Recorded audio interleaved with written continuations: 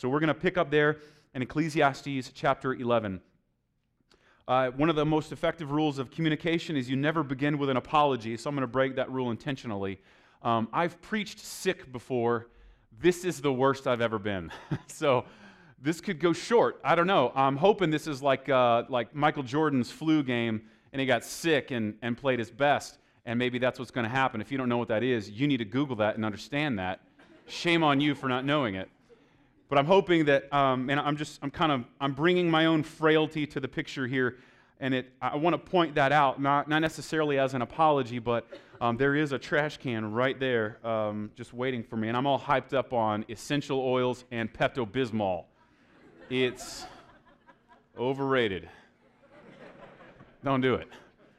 So I'm going to read through this, and the irony is not lost on me that the last half of our time will be talking about what it means to consider human frailty and the end of life. And since chapter 7 of this book, the transition has been, what we see here is King Solomon, probably at the very end of his life, reflecting on things that are wise and things that are foolish.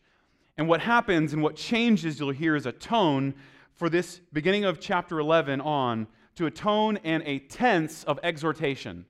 So up to this point, he's just said, hey, this is wise, this is foolish, talk amongst yourselves. Do with that what you will. But this changes. And what we finally see at the end of this book is that instead of just reflecting on the meaningless of life apart from God, the meaninglessness of life, trying to find satisfaction and identity apart from what God has done for us and freely gives to us in Jesus, we find ourselves in what I think here is more of a tone of command. So this man who's reflecting on his own frailty begins to give us this advice. Beginning in verse 1 of chapter 11, we'll read all the way to verse 8. Cast your bread upon the waters, for you will find it after many days. Give a portion to 7, or even to 8, for you know not what disaster may happen on earth. If the clouds are full of rain, they empty themselves on the earth. And if a tree falls to the south or to the north, and the place where the tree falls, there it will lie. He who observes the wind will not sow, and he who regards the clouds will not reap. As you do not know the way the Spirit comes to the bones in the womb of a woman with child, so you do not know the work of God who makes everything. In the morning sow your seed, and at evening withhold not your hand, for you do not know which will prosper, this or that, or whether both alike will be good. Light is sweet, and it is pleasant for the eye to see the sun. So if a person lives many years, let him rejoice in them all. But let him remember that the days of darkness will be many. All that comes is vanity. Rejoice, O young man, in your youth, and let your heart cheer you in the days of your youth. Walk in the ways of your heart and the sight of your eyes. But know that for all these things God will bring you into judgment. Remove vexation from your heart and put away pain from your body, for youth and the dawn of life are vanity. Remember also your Creator in the days of your youth, before the evil days come and the years draw near, of which you will say, I have no pleasure in them. Before the sun and the light and the moon and the stars are darkened and the clouds return after the rain, in the day when the keepers of the house tremble and the strong men are bent and the grinders cease because they are few and those who look through the windows are dimmed and the doors on the street are shut. When the sound of the grinding is low and one rises up at the sound of a bird and all the daughters of song are brought low. They are afraid also of what is high, and terrors are in the way. The almond tree blossoms, the grasshopper drags itself along, and desire fails because man is going to his eternal home, and the mourners go about the streets. before the silver cord is snapped, or the golden bowl is broken, or the pitcher is shattered at the fountain, or the wheel broken at the cistern, and the dust returns to the earth as it was, and the spirit returns to God who gave it. Vanity of vanities, says the preacher. All is vanity. For the last several weeks, and concluding this next week at Easter, we've been considering a meaningless life. The reflection of this King Solomon who succeeded at everything he could have dreamed, and yet still found all of that success, all of that achievement to lack in giving him satisfaction. And when we cease trying to find satisfaction and identity and contentment under the sun, apart from God, we actually find a wisdom from God beyond the sun. So godly wisdom then, as it's expounded upon for the last several chapters, is to live in such a way in this life under the sun that points and testifies to the reality that is beyond the sun. So wisdom for us is to weigh and measure out what life really is, how long it really lasts, and what really can be accomplished. And we begin to live in such a way, knowing that we cannot find identity or purpose or satisfaction or lasting eternal joy apart from God, but He freely gives it. And now that we receive that, the way that we live, the way that we manage our decisions, our temperament, points toward that godly gift that is beyond the sun. So, as is our custom, I hope to invite you into a despair. If you are presently finding your identity and satisfaction in anything other than the finished work of Jesus Christ, I want to warn you, it will likely end in depression. That thing you're currently running after, the end of the rainbow, you may actually find, but you may come to find that it won't leave you any more unsatisfied or less unsatisfied than when you first set out to achieve it. And that's what Solomon tells us. The wisest, richest, most powerful, most influential person on the earth. There is no parallel, and yet at the end of his life, he says, here, you caught that, vanity of vanities, all is vanity. So we begin to contemplate that if finding joy apart from God is like chasing the wind, then finding joy in God is the source of wisdom. Especially since we find out in the New Testament that wisdom incarnate, wisdom made manifest for us is Jesus Christ, sent by God to shame the wisdom and confound the wise of the world.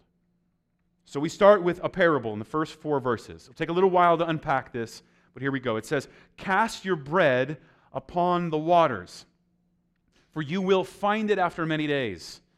Give a portion to 7 or even to 8, for you know not what disaster may happen on earth." So here we go. This is strange, right? This is taken literally. This would make no sense, right? throw bread on the water and then find it later and eat soggy bread. That sounds fantastic. I would fake throw up, but that's just not funny right now. That joke was funnier in the back of my head than when it came out of my mouth. So there's a few things going on here we've got to unpack. There's this picture of throwing and casting bread. Now we've seen this before. Last chapter when he said, that bread is meant to bring laughter. Obviously, we don't look at a piece of bread and just giggle or laugh at a piece of bread, okay? But instead, it's meant to be a symbol that our abundance, our feasting, the joy from God's providence, to get to enjoy what God gives us, right? It's good. We see this from the beginning of Genesis, that what God has created and intended is good. It's not just tolerable, but you can eat an apple and you're not just like, oh, this makes me less hungry, but you're like, this is delicious. And God made it good. And so we're meant to enjoy these things as gifts from God. Over and over and over again, you see this. And so when he says bread again, he's referencing that same thing, that sense of abundance, that sense of God's provision. Whatever it is that God has provided for you. It may be more literally speaking of grain. So there's a few different options here. Now we know that and this may have been important for us because this may have been wisdom he gained from one of his wives who came from Egypt. One of the practices of farmers on the delta, particularly the Nile Delta, was that when the water would flood, when it began to recede, they would throw their seed and their grain out onto the water, and then as the water would recede, it would settle into the fertile delta, and then be fruitful. So this could have strictly agricultural connotations. It could be just like, gamble, throw your seed on the water. I know that seems like it'll be washed out to sea, but if you will do it, it might be bountiful. The second thing we see here, and we see this from 1st and 2nd Kings, the story of Solomon, regularly he shipped out goods and shipped in goods. He's one of the first global empires that we hear of in the Bible. And so we see him shipping out goods, exporting and importing other things. And he would regularly export grain. And so what he's saying here, if you caught that, cast, throw your bread, singular, upon the waters, plural. And so this may have been his reference to, if you're going to send your grain and ship it out, don't figuratively put all your eggs in one basket. Ship it in multiple different containers to multiple different markets. You're going to have a better return on your investment if you don't invest it all in one thing. That could be one of the things. But then there's another possibility that there's other proverbs that we kind of see, and this becomes a more pagan phrase. This is where the first part might be a more pagan Mesopotamian phrase, but it doesn't really helpful. It changes. So Solomon might be borrowing wisdom from, let's be honest, any one of 700 wives or 300 mistresses that he had accrued for himself, and so we don't really know where he's gaining some of this wisdom. But he might be thinking that there's kind of a picture of a proverb where if you throw food out, like your excess or abundance, there's an honor to it. Now, this is a pagan thing. Remember, you can see this somebody, I don't know, pours out one for their homies, okay? There's you get this, right? There's oh, that's a complete waste. And he's saying that okay, there might be something being pointed toward there that's greater. In fact, there's an ancient proverb we see in some other texts from about a few hundred years before this text originated, and it was this parable of the king's son who was on an island, and every time the people would cook, they would take their scraps and throw it out to feed the fish and the ducks, and it would float down to the island where the king's son was dying of starvation, and every day he had providence and he would eat the food, right? So that's kind of implied here, right? But we don't really know. What we do know is it seems to be kind of pushing us in, I would say, for the first 4 verses to kind of understand things a little bit differently. And so here's where I guess I would just kind of throw this out there. If we want to summarize this idea, is that faith in a sovereign God is visible in investments and generosity. And secondly, after verse 4, beginning in verse 5, faith in a sovereign God is visible in enjoying life by beholding how precious it is. So the first 4 verses, I think, encompass this. Believing in a sovereign God has tangible and visible evidence in your life. And having wisdom from God has a visible symbol. And whether it is trusting and gambling and throwing seeds out onto water that will eventually subside and bring a fruitful crop, whether it is sending, as most scholars would agree, sending ships and diversifying your investments in different places so that all your eggs aren't in one basket, or whether it's just an homage to some pagan slogan where you pour one out for someone as though that does something. Either way, what you believe will be visible in your generosity and your investment. What you pour yourself into is a direct reflection of what you really believe. And what we see here contrasted in the first 4 verses is this: abundance, generosity, and courageous investment versus scarcity, stinginess, and selfish hoarding. So look at just the words here. If we just break down that first sentence, cast, the first word, right? This implies a boldness. It implies a confident throwing. You are throwing the bread, the seed, the abundance. You're throwing it confidently. The first thing it implies here is that belief in a sovereign God will be reflected in the confidence with which you hold things that you now have possession of. After all, we believe that God owns everything. Everything you own, everything you possess has been entrusted to you temporarily. It will wear out. You are a steward of it. You didn't invent it. You didn't make yourself tall. You didn't make yourself short. You didn't make yourself this way. This was out of your control. And the Bible teaches that God actually has sovereignty over those things, and belief in that sovereignty will play out in the way that you manage and you are stewarding those things. So that picture of casting is a picture of confidence. Then you see the second, we already talked about it a little bit, bread. It symbolizes abundance or God's provision, whether it's literally grain for a farmer to diversify their investments. It's the provision of God. And so put these two together already. Have confidence, hold loosely, invest courageously with what God has provided for you. Then you see the third kind of concept here is this word waters. Not just water, but waters. Now, from beginning to end, the Bible paints us a picture of the symbolic nature of water. Water is almost always a symbol of chaos and uncertainty. Almost always. And so you hear this picture from beginning to end, like, okay, they crossed over the chaotic river in the Red Sea, for example, and God delivered them through the chaos into the wilderness, and then they crossed over the Jordan River into the promised land. Over and over and over again, you see this. In fact, this works really well for me today. This water represents chaos that will consume you. And, we calendared this one right. There's a sense in which, even in baptism, we're symbolizing something. Like if I hold Sarah down or anyone else down, it's no longer cute and we no longer clap. It's murder and I go to jail. Now, you weren't afraid of the pastor drowning you and murdering you until I just said it. But I want you to be aware of that possibility. You don't go underwater and live. You go underwater and die. Baptism is not only a symbol of something, it is an active participation, in the words of the New Testament use, of burial and immersion in chaos. But I don't know if you noticed, maybe I didn't think Sarah looked terrified, did you? Right?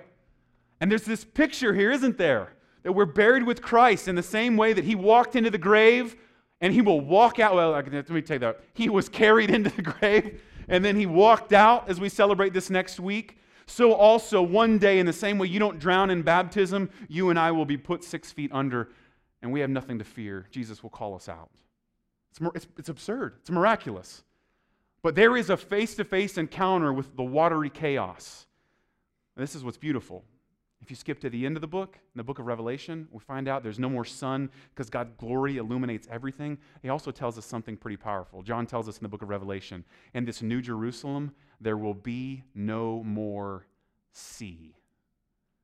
One day, this watery chaos that we're invited to invest into and courageously step out into will be consumed and removed. It will be evaporated by the glory of God, and all the chaos that it symbolizes will be removed when Jesus comes back and brings all things under His rule and reign. He came first to destroy and overcome death. One day He's going to come back and destroy chaos and suffering.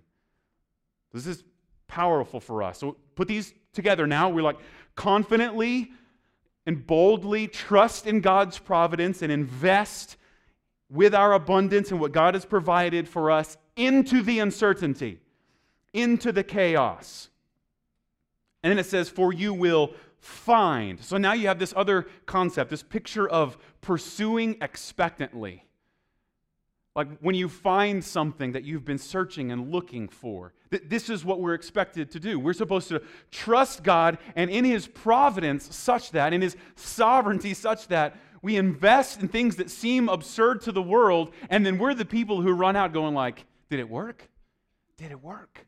The parable of the sower paints this picture over and over and over again. God apparently is not disappointed. When the gospel goes out 3 out of 4 times, it isn't heard, but we expectantly hope that abundantly one day something miraculously and exponentially powerful will happen. We find, it says. Then it says, you will find it after many days. I don't know if you caught that word, that little phrase there, many days. It seems to imply that we should pursue expectantly, I don't like this one, with a great deal of patience. With a great deal of patience.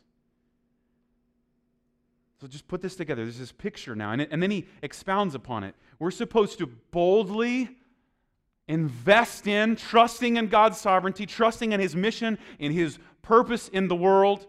And we're supposed to take the abundant provision He has given us. Sometimes it's more, sometimes it's less. Some of you have this, some of you have that, some of you are better at this, some of you are worse at that. Whatever God has entrusted you with, you take it and we invest it, we are generous with it, and we boldly cast whatever provision He's given to us into this chaotic world.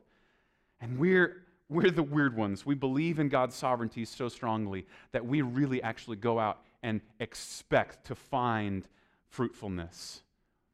And we'll do it with great perseverance for many days, great patience.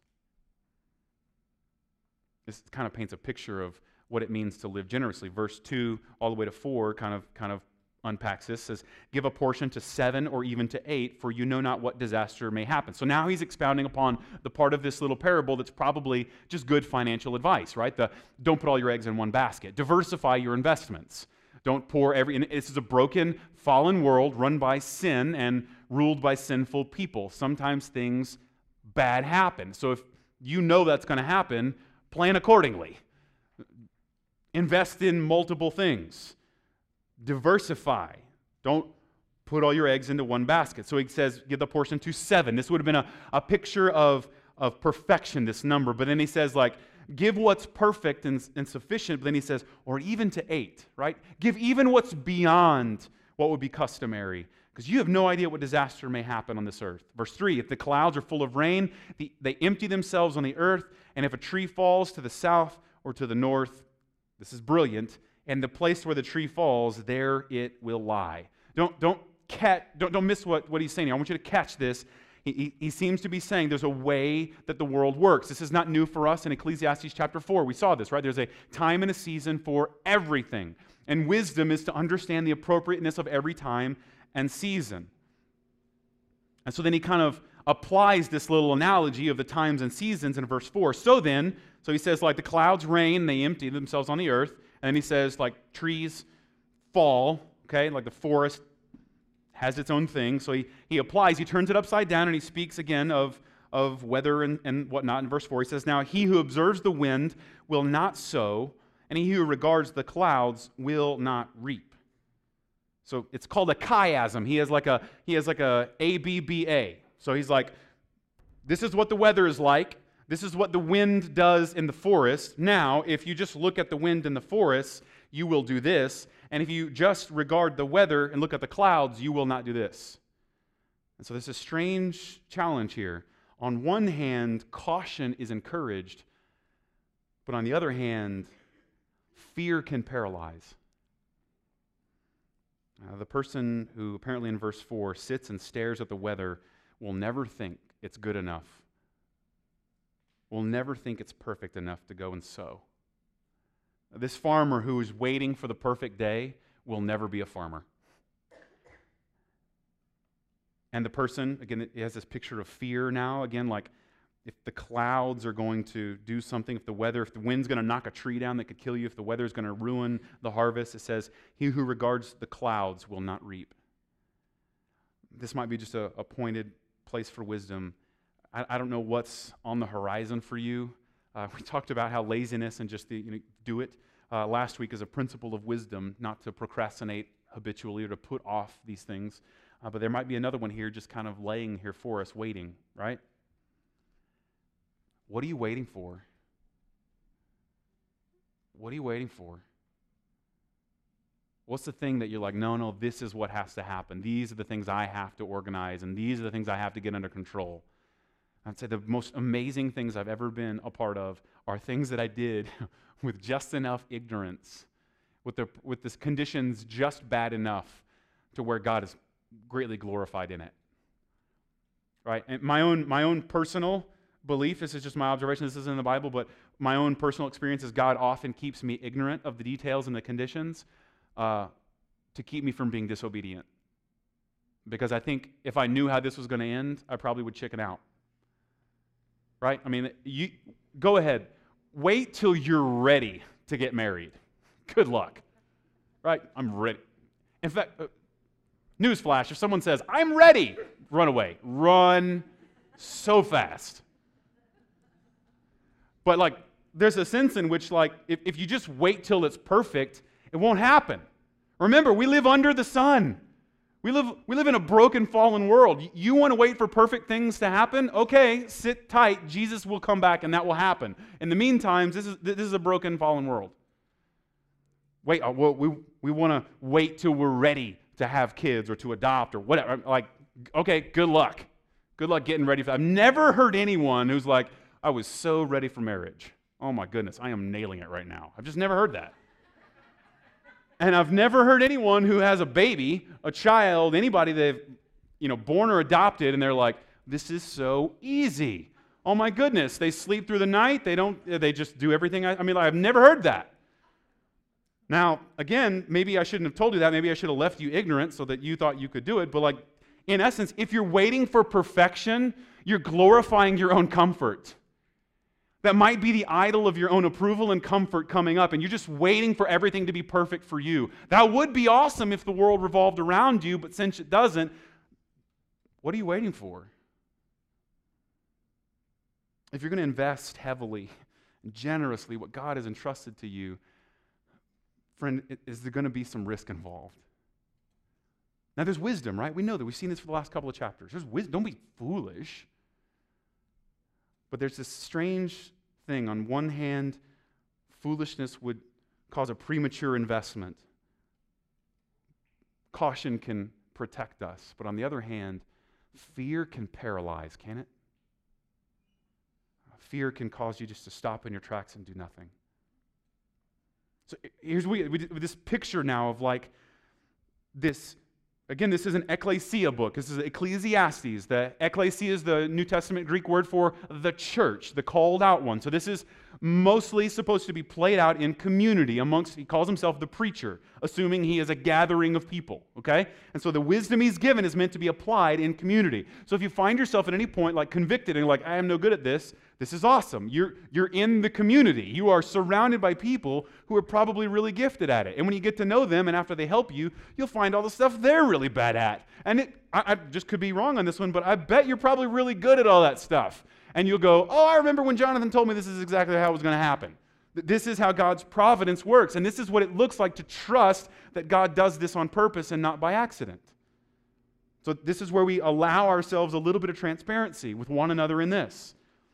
Here's why. There's a lot of ways to talk about this. I use the word abundance and scarcity. A couple of authors in the last couple of decades have talked about this, but a biblical theme would be the idea of generosity or courageous investment, right? Cast your bread out on the water. That seems brave, right? Is that really going to pan out? I don't know. We're going to do so bravely, trusting God, okay? But then the opposite would be a stinginess, kind of a selfishness, a nature of hoarding. The way you would talk about this is the mindset of abundance and the mindset of scarcity. The mindset on the bottom of scarcity is this picture that there just isn't enough to go around. There just isn't enough. There's not, and I'm over here telling you God provides, and even now you're not really. There isn't enough. Now this is a problem because this is a zero-sum mentality. You know what a zero-sum game is? That whenever one person has any advantage, it's immediately a disadvantage elsewhere. And that's what scarcity does. It makes you think that, well, if something good happens here, something bad is about to happen, or this will cost me in the long run. There's never a win-win. It's always focused on short term. Scarcity always plays out, and remember this picture of casting your bread and finding it after many days. That's terrifying for someone who believes in scarcity. A person who believes in scarcity will focus on the short term and ignore the long term. Here's how it usually plays out. It's almost always directly connected to feelings of envy, jealousy, and childish competitiveness. Because when you believe that not everybody can win, when you believe that there's not enough to go around, and then anytime someone succeeds, it always precludes the internal possibility that you're going to fail. So if you find yourself looking at people around you and they're smarter than you, maybe they're better looking than you, they're more successful, more confident, and you find yourself hating them for those things, friend, you're missing out on God's wisdom here. You're never going to cast generously and invest generously what God's entrusted to you because you're always going to be thinking what's going to happen next. I think I've shared this with many of you. I'm a fan of a lot of different sports and a lot of different teams. One of my favorite is Tom Brady and the New England Patriots. I apologize in advance, I'm sorry. But it started with me sitting down with a guy, and he was from New England, and he was like, why do you hate Tom Brady? And I was like, because he's like really great, and he's like won all these Super Bowls, and like supermodels love him, and he's like rich.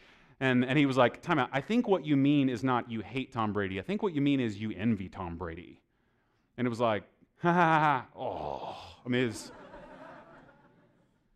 and I would put that at you. Do you make fun of people for being smarter or better than you? Or do you rejoice that God in His providence has put those people in your life to care for you, to love and serve you with what they've been given? Don't get me wrong, those people can abuse those gifts. We know what that looks like. But if every time you see someone who looks successful in some realm and you immediately have a feeling of competition with them, friend, that you're missing the wisdom. You're missing what I would argue are the seeds of the gospel here. Because the fruit of, and this is powerful, the fruit of this like scarcity mentality is almost always division and disunity. It's almost always disagreement and conflict. Because after all, if there's not enough to go around, then you have to hoard more for yourself. If God really isn't going to provide, then you have to take things into your own hand. But if we're going to be people who believe in biblical generosity, as we look, remember, we're peering into the character of God and the seeds of the gospel here. If God, in all His infinite generosity, looked at the terrible investment that is you and me and says, yeah, I'm going to put my son on the line for those people, then I think we might have something to learn here, right? There might be a model of generosity for us to begin to glean from, don't you think? So here, just look at it this way. If abundance and generosity is our motive, if God's generosity and His character plays out in our wisdom, then the opposite tends to happen. You tend to all of a sudden be extremely grateful. You tend to be really, really mindful of long-term planning. You begin to be more heavily invested in long-term benefits rather than short-term wins. Here's what I would tell you. Gratitude and thankfulness are the greatest weapons against greed, envy, and entitlement. Any place where there's greed, pride, envy, and entitlement, friend, the greatest weapon you can have. 1 Thessalonians 5:17, right? We're without ceasing, we pray without ceasing, we give thanks in all circumstances, and we rejoice always. This is what we do. This is the will of God for us. You want to fight your own sense of discontentment? Start with gratitude. You'll start to chip away at the pride and greed and entitlement you currently experience. This is biblical for us, right? I've taught you to memorize this. Psalm 103, bless the Lord, O my soul, and all that is within me, bless His holy name. Bless the Lord, O my soul, and forget not all of His benefits. So like, we're the people who, prone to forget God's provision. And forget that He has carried us this way thus far. This is the greatest antidote to greed and entitlement, is just gratitude and thankfulness. Think, God has given me this. I don't deserve this. I deserve hell. Everything else is a gift. One practical way to fight this, I would just push at, you might want to watch or meter or ask someone to kind of measure your media consumption. I only say this, I have a love-hate relationship with social media particularly, but social media and media tends to focus on what you don't have rather than what you do.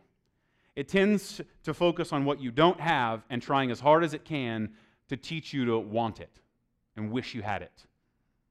It's just not profitable to have it's not profitable to have commercials during the Super Bowl that says, you have everything you need, don't go buy anything, right? That'd be an awesome commercial. It just doesn't make any money. And so you won't see anytime soon a commercial for, hey, stay home today, turn off the TV, don't go shopping, you don't need anything, right? That's not us. And so most media is driven on making you think that you're inadequate, you're not good enough, you're not beautiful enough, you're not valuable enough. If you would just do this, have this, achieve this, buy this, save up, go into debt for this, you'll be there.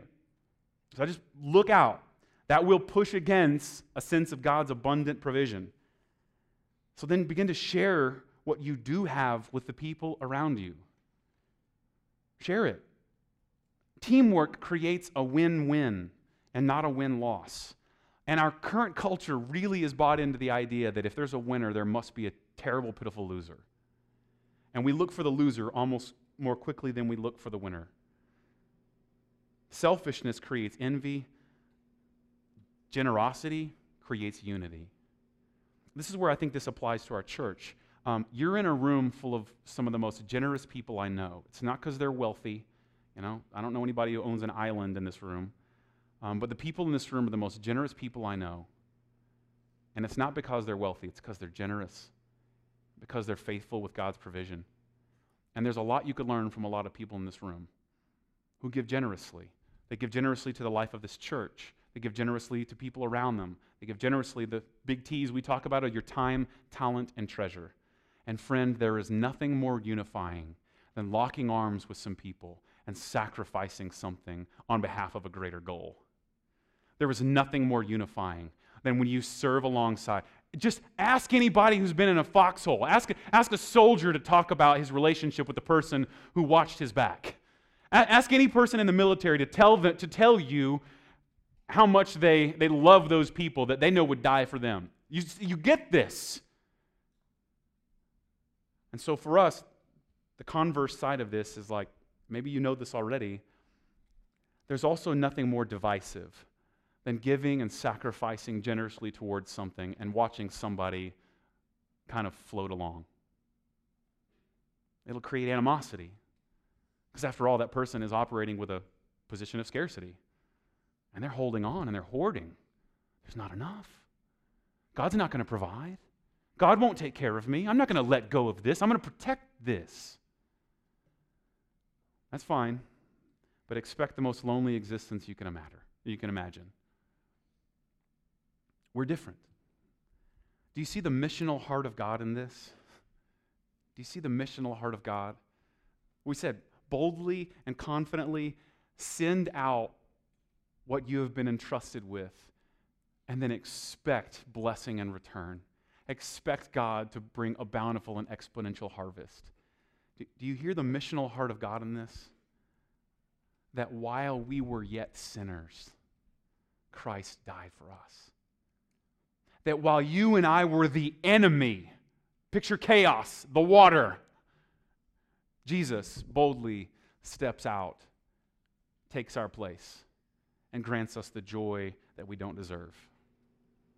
So this is, I think, the implications of this. All right, so if you begin to believe that, so maybe if you're not a Christian in this room, I'm really glad you're here. I want you to hear what we really believe on its merits. And then all I would ask you is to consider the possibility that God might have done something exceedingly generous in sending Jesus Christ for the likes of you and for me. And when that begins to stir up your affections, when that begins to change the way you see the world, it changes the way you treat people and it changes the way you treat your possessions. Instead of hoarding from a position of scarcity, you give generously and invest boldly.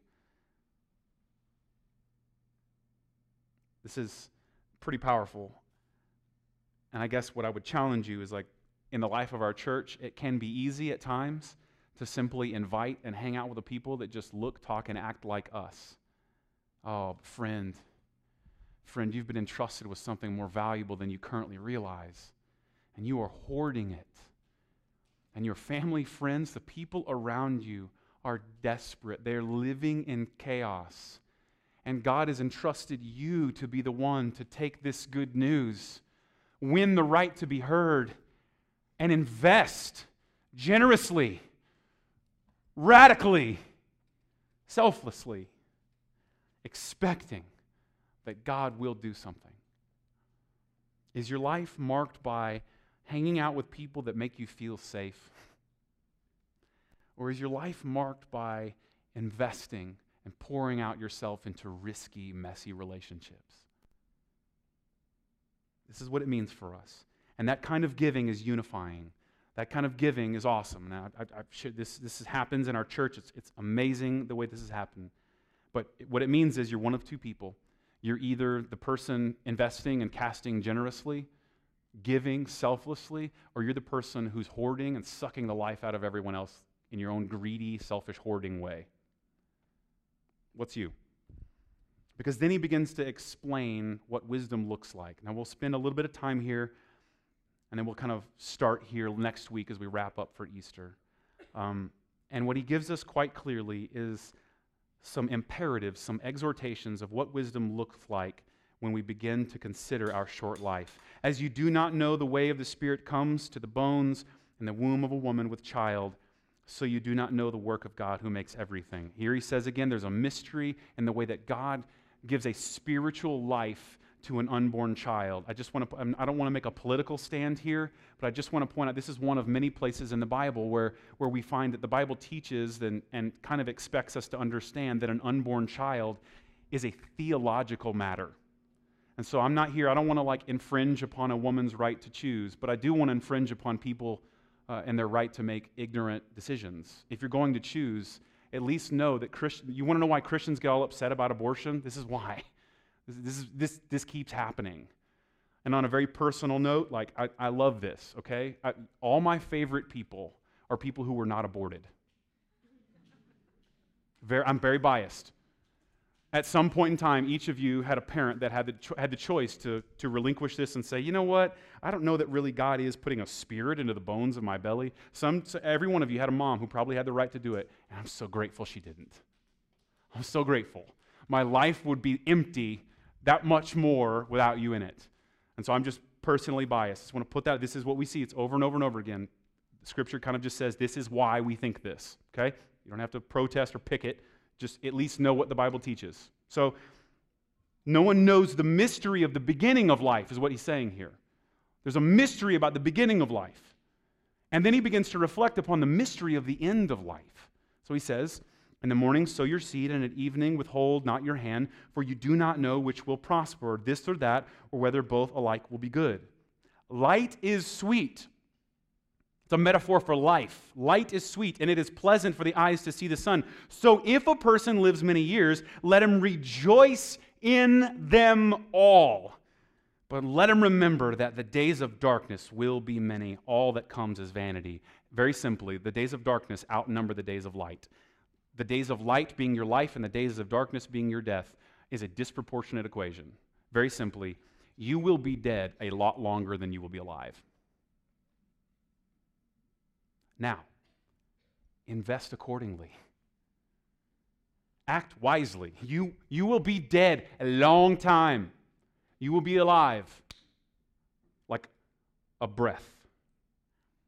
So then we do what? Since we know that, he says something crazy. In all of your days, rejoice. Again, verse 9, rejoice, O young man, in your youth. Now this is tricky. I think you leave each person to decide where, are you young or not. Walk in the ways of your heart and the sight of your eyes, but know that for all these things, God will bring you into judgment. Don't miss that. Now that we contemplate the mystery of death and the mystery of having a short life, we rejoice in the days that we have. And look at this. Walk in the ways of your heart and the sight of your eyes, but know that for all these things, God will bring you into judgment. So I want to say this as carefully as possible. This is where the Bible does tell you to follow your heart. But don't forget, it has already told us that in your heart is wickedness, madness, and deceit. So this is what I think this means for us. This is how we begin to apply this. You fear God and you do what you want. Here's the catch. Half of you in the room got excited about one of those sentences, and half of you got excited about the other. And here's the problem. They're both evidence of godly wisdom. After all, we believe that the Holy Spirit has taken residence in us. 1 Corinthians 12:3 says that no one can say that Jesus is Lord unless the Holy Spirit is leading them to say this. And so now our decisions are guided by and our conscience is crafted by the Holy Spirit. For those of us in Christ, we're not ourselves. Our old self is dead and new life has been raised. And so that doesn't mean we'll live perfectly like Jesus, but it does mean that day by day we look less and less like our old dead self and more like our new life in Christ. So we follow our hearts if our hearts are being led by God. You know, one of the most, I heard Oprah say this once, what she misquoted, essentially fear the Lord, revere the Lord, and He will give you the desires of your heart. And I think what she meant was, whatever you think is God, think a lot about that, and then you'll be happy. And I wish she'd have just said that instead of just misquoting the Bible. But for the sake of this conversation, there's a way in which we apply this with wisdom. Because when you fear the Lord, your heart begins to be transformed, and your desires look more and more like His. So here's what I would say. For some of you paralyzed by what you are about to do next, fear God and then do what you want. Remember, we're supposed to trust in His provision. How self-centered are you to think that God's will is now hinging upon your next decision? Like you're going to take the wrong job, date the wrong person, and God's going to up on high go, oh, they ruined it. It was perfect, and they destroyed it all. How self-centered are you to think that's really the case? Reflect, fear God. He will guide you. And if you make a mistake, guess what? He's a loving Father, and He'll go, that was a bad idea. Let's not do that again. Let's learn from that. Here are the consequences you get to live with, but come, I'm a loving Father, and we'll go next. He's going to put your arm around you and walk you through the next thing. Seek the things that you know that God desires. Do what you want. Fear God. Do not do one to the detriment of the other. For those of you who got really excited, you love that do what you want, man. You just like right now, you're ready to just go crazy. What does He tell us? Just remember in verse 9 that all of these things that you do, God will bring into final judgment. In verse 1, He says of chapter 12, remember also your Creator in the days of your youth. When you have all the energy, remember that in the end God gave them to you before the evil days come and the years draw near, of which you will say, I have no pleasure in them. Here's the irony, and I'll end on this.